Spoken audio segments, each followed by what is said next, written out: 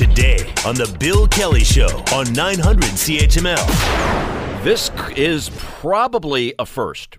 A Canadian Tire store in Moncton decided to put out the Christmas decor for sale this month. Now, the store ran out of seasonal furniture like patio sets, even leftover stock from last year, and needed to put stuff on the floor. So, Santa is there with stockings and trees and all that stuff. And I don't even know. You may be hearing this.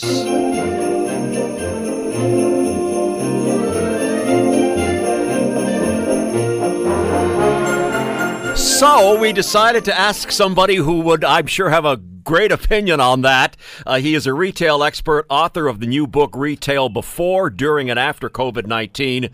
Bruce Winder joins us. Bruce, is it too early for Santa in July? Yeah, it really is. I mean, it's one of those things that you kind of got to feel sorry for the store because this is an unusual year. And it's true. I mean, if you look at all the outdoor seasonal categories, they're out of stock at most stores. Patio sets, barbecues, things of that nature. So the poor store is just trying to fill pegboard. So instead of looking, empty with pegboard staring at consumers, they're trying to put something up. But there's going to be a lot of people who kind of find this, funny, a lot of people who find this odd, a lot of people who might even get angry at this. So it's going to cause all kinds of different emotions. Well, one of the things that the manager talked about, as you said, they're wiped clean when it comes to fire pits and patio furniture, patio umbrellas. They said they had no stock to put out on the floor, so that's what they did the Christmas.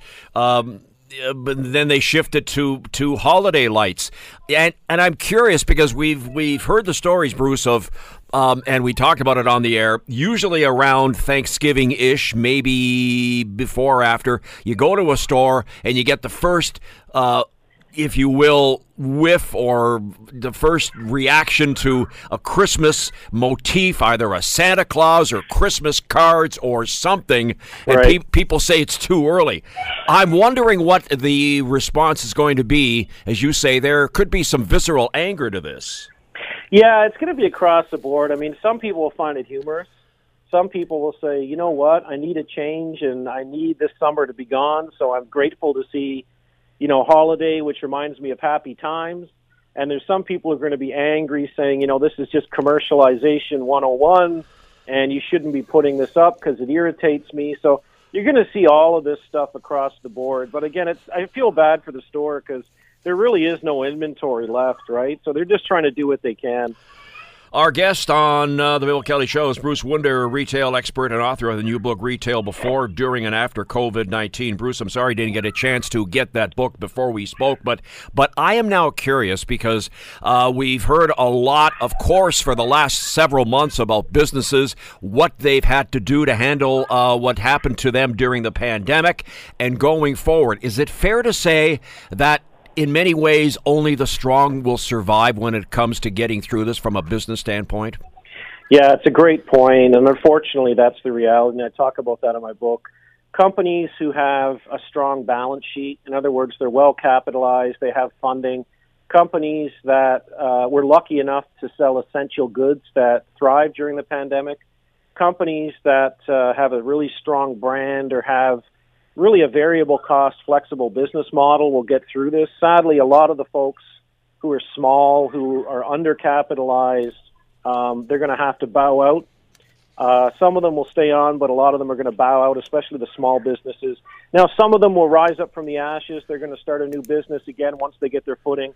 But unfortunately, it's going to be really tough, and there's going to be a bit of a purge. It's interesting, too, Bruce. I talked to some local restaurant owners in the Hamilton area, and, I go in and pick up, for example, a pizza from one of my favorite places in Hamilton, and I talked to the owner, and I said, well, are you ready to come back? What about your staff? He goes, a lot of the staff don't want to come back because they can stay at home and earn the $1,000 that the government is giving them. Do you find that that's the case more and more?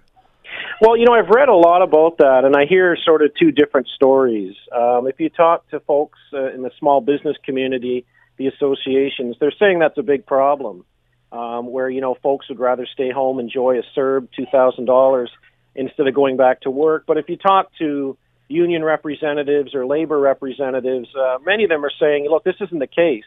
They're actually making more by being at work, but they're just nervous about small business, and they're nervous about going back, and they're also complaining that some small businesses don't have the right safety measures in place. So, there's probably a little bit of both on both sides, but definitely it's been a topical conversation. Bruce, the latest numbers that came out, retail sales in May surged 18.7%. It sounds like a lot, but the economists, the experts, had expected more and still 20% below pre-pandemic levels. But having said that, have we kind of, I don't want to use the term hit rock bottom, but are we slowly starting to see more of an uptick in businesses? Here we are in July versus in May or June or April? Yeah, one can argue that we've hit the bottom, during the sort of April timeframe. Now, it all depends on whether there's going to be a second wave, and most people feel that there is going to be a second wave, unfortunately. I think that, of all the pandemics, we've always had a second wave. So it could get worse again before we kind of get out of the woods here, but it's looking good. We're sort of recovering nicely from where we were in April, but we still have a long way to go. Retail sales are up month over month, but if you look at year to date, like you said, it's still off considerably.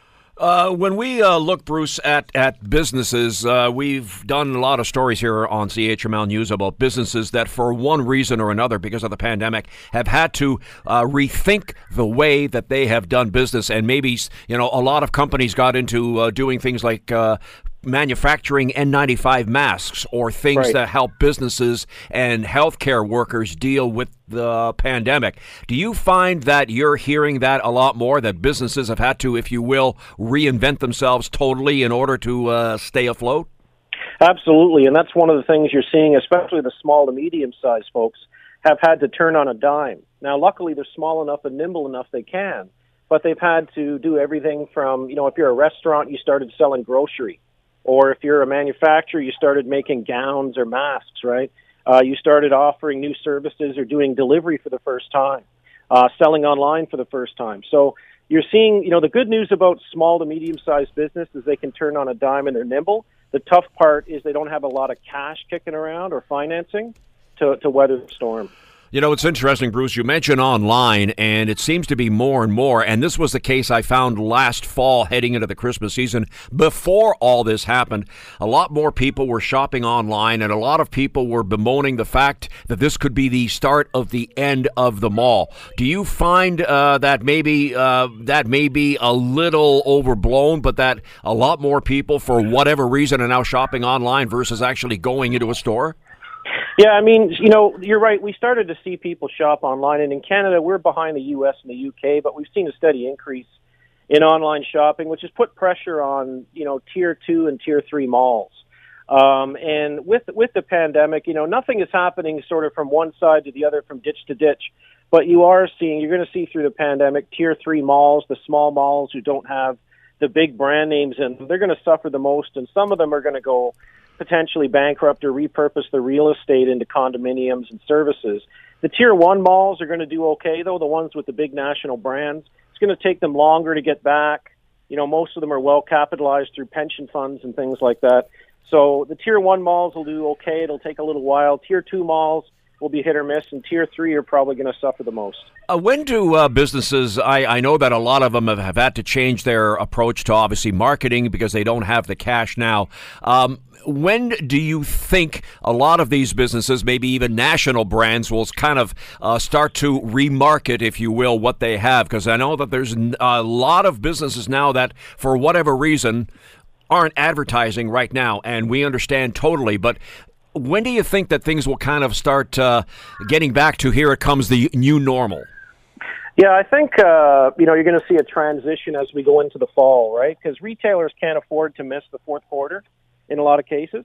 So you're going to see a transition really from sort of, the more of an empathetic advertising we heard during the pandemic and, the sort of we got your back advertising. That's going to morph into, the holiday, we're back open again. You're already seeing ads saying we're back open for business. Our stores are open, come back.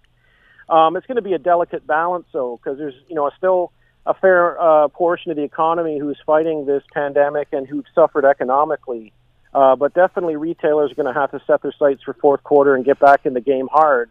They can't afford to lose that quarter. And that quarter, as you're talking about, would be the quarter heading into and including the Christmas season, right?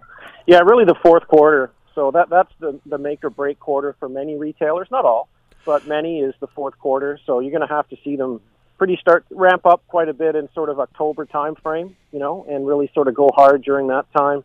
There's probably going to be a lot of discounts, though, trying to blow out merchandise because some folks have been stuck with merchandise. We talked about patio being sold out. Well, there's a lot of merchandise in the fashion area, spring fashion goods that didn't sell.